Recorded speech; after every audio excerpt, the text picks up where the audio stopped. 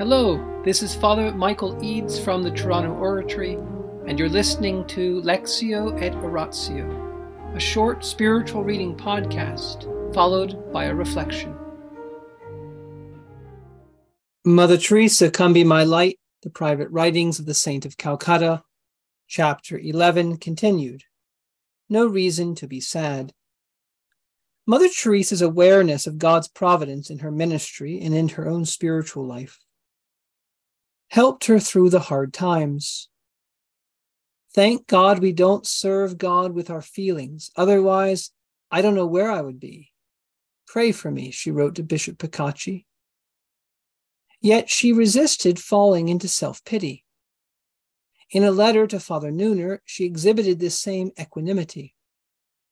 Dear Father Neuner, I was very glad to get your letter and to see that in spite of your many great things you have to do for the Church of God, you still remember me.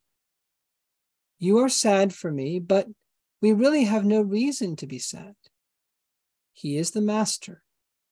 He can dispose of me as it pleaseth him alone. I no longer count, and yet it hurts so much. Today I read something in Abbot Marmion, Suffering with Christ. When this fire, God's love, comes into contact with imperfection, it produces suffering. There must be so much of nothingness in me, and so this fire causes so much pain. Pray for me. In humility, Mother Teresa continued to think that she still needed purification from her imperfections. In reality, her agonizing and interminable darkness was reparatory rather than purgative. It was a participation in the mission of saving souls. She was following the example of Jesus, her Master, and of his Blessed Mother, who suffered immensely, not to be purified from sin, but to save sinners. In her correspondence with Archbishop Knox, rather than describing the darkness, Mother Teresa expressed her determination in the unrelenting struggle. Pray for me, that I may kiss the hand that strikes with love and joy.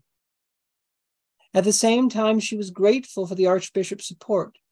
Your letter to me was a great help. Would that in my heart it was as hot as it is outside.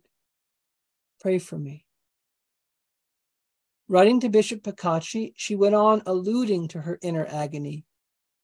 Pray for me that I may be able to keep giving with joy.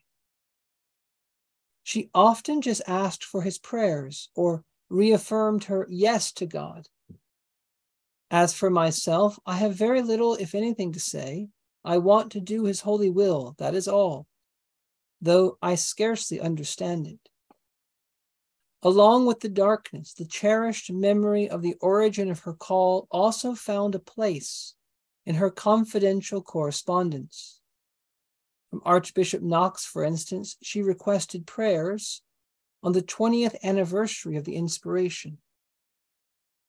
Please pray for me on September 10th, the Inspiration Day, as the sisters call it. 20 years of grace, toil, and love.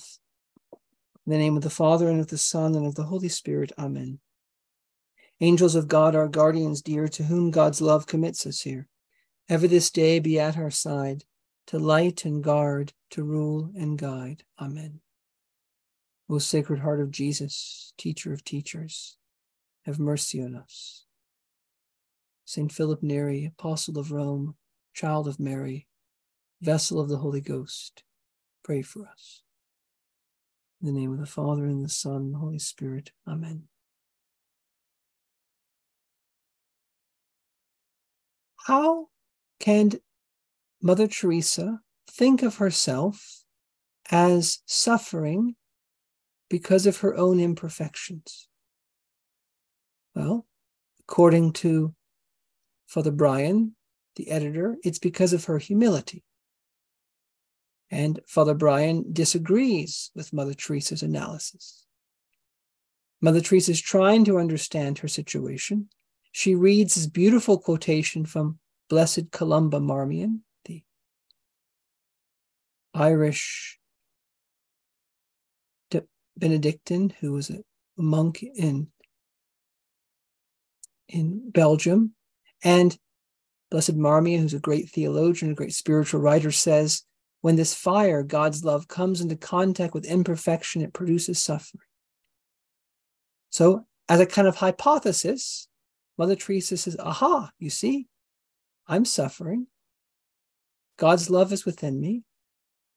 Therefore, this must be the reason. It must be some kind of imperfection in me.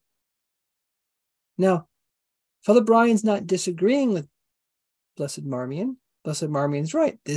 When God's love does encounter imperfection, it does produce suffering. That's true. It's just not the only explanation for what causes suffering. Because Jesus Christ had no imperfections. His Blessed Mother had no imperfections, and yet they suffered. And their suffering was not somehow the response to imperfections in them, but some way of making up for all the sins of the world, somehow allowing them to enter into this reparatory plan of God. And that's also what's true of Mother Teresa, that the darkness, the suffering, the pain was part of her ability to contribute in Christ, with Christ, through Christ to the salvation of souls. Things were happening to her that were not meant to purify her more, but to save souls. And why is this important for us? Well, it shows us that we who do have many imperfections still should not be surprised when we suffer, when God's love encounters us as our imperfections, as he's purifying us.